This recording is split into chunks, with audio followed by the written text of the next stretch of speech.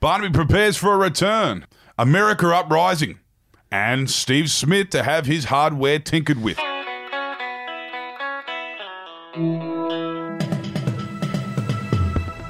Those are the biggest stories for the 14th of January. Hello and welcome to the Batuta Advocates Daily News Bulletin.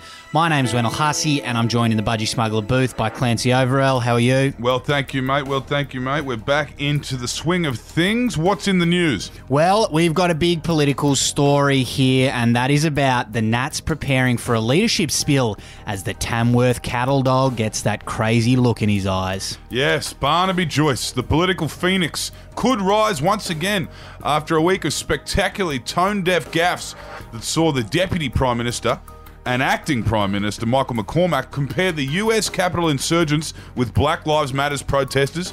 He referred to job seeker recipients as lounge lizards and refused to condemn the spread of misinformation regarding vaccines within his own party. And in doing all these things, McCormack has left his flank wide open for the Tamworth cattle dog to take a bite out of him.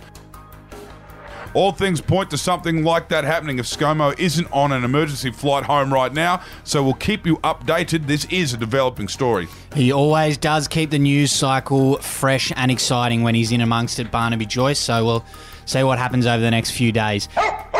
Now, overseas, we broke a big story about the American military finally facing the prospect of a war that they might be actually able to win. That's right. With fears of more attempted insurrections occurring in America, the US military is hoping to chalk up their first wins since Hiroshima. We spoke exclusively to an American general, Boeing Lockheed, who said they aren't taking it for granted, given they lost wars against little countries like Cuba in the past. But they are confident they can beat a militia of overweight, self-trained patriots in jungle camouflage.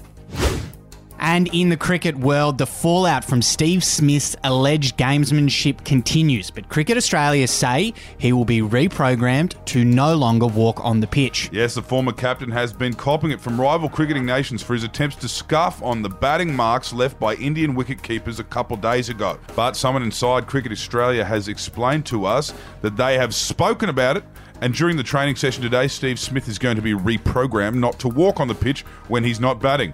It will only take a few minutes to install the patch, and they feel like we can all get along like nothing's happened. Just in time for the Gabba test to start tomorrow, so let's hope they sort that one out.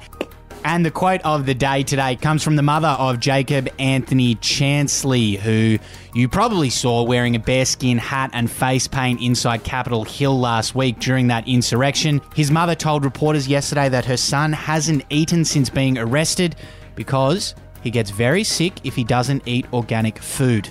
That's not like the Trump supporters I've grown to love over the years. Organic food, that really, that's a real curveball. I'm starting to feel like these people are just crazy. It's quite unusual, but let's hope they can sort him out with some nice organic green pick or something like that. Anyway, that is it for today's Daily News Bulletin. Thanks for tuning in, and we'll be back at you again tomorrow for Friday to round out the week. Until then, Jajan. Hooroo.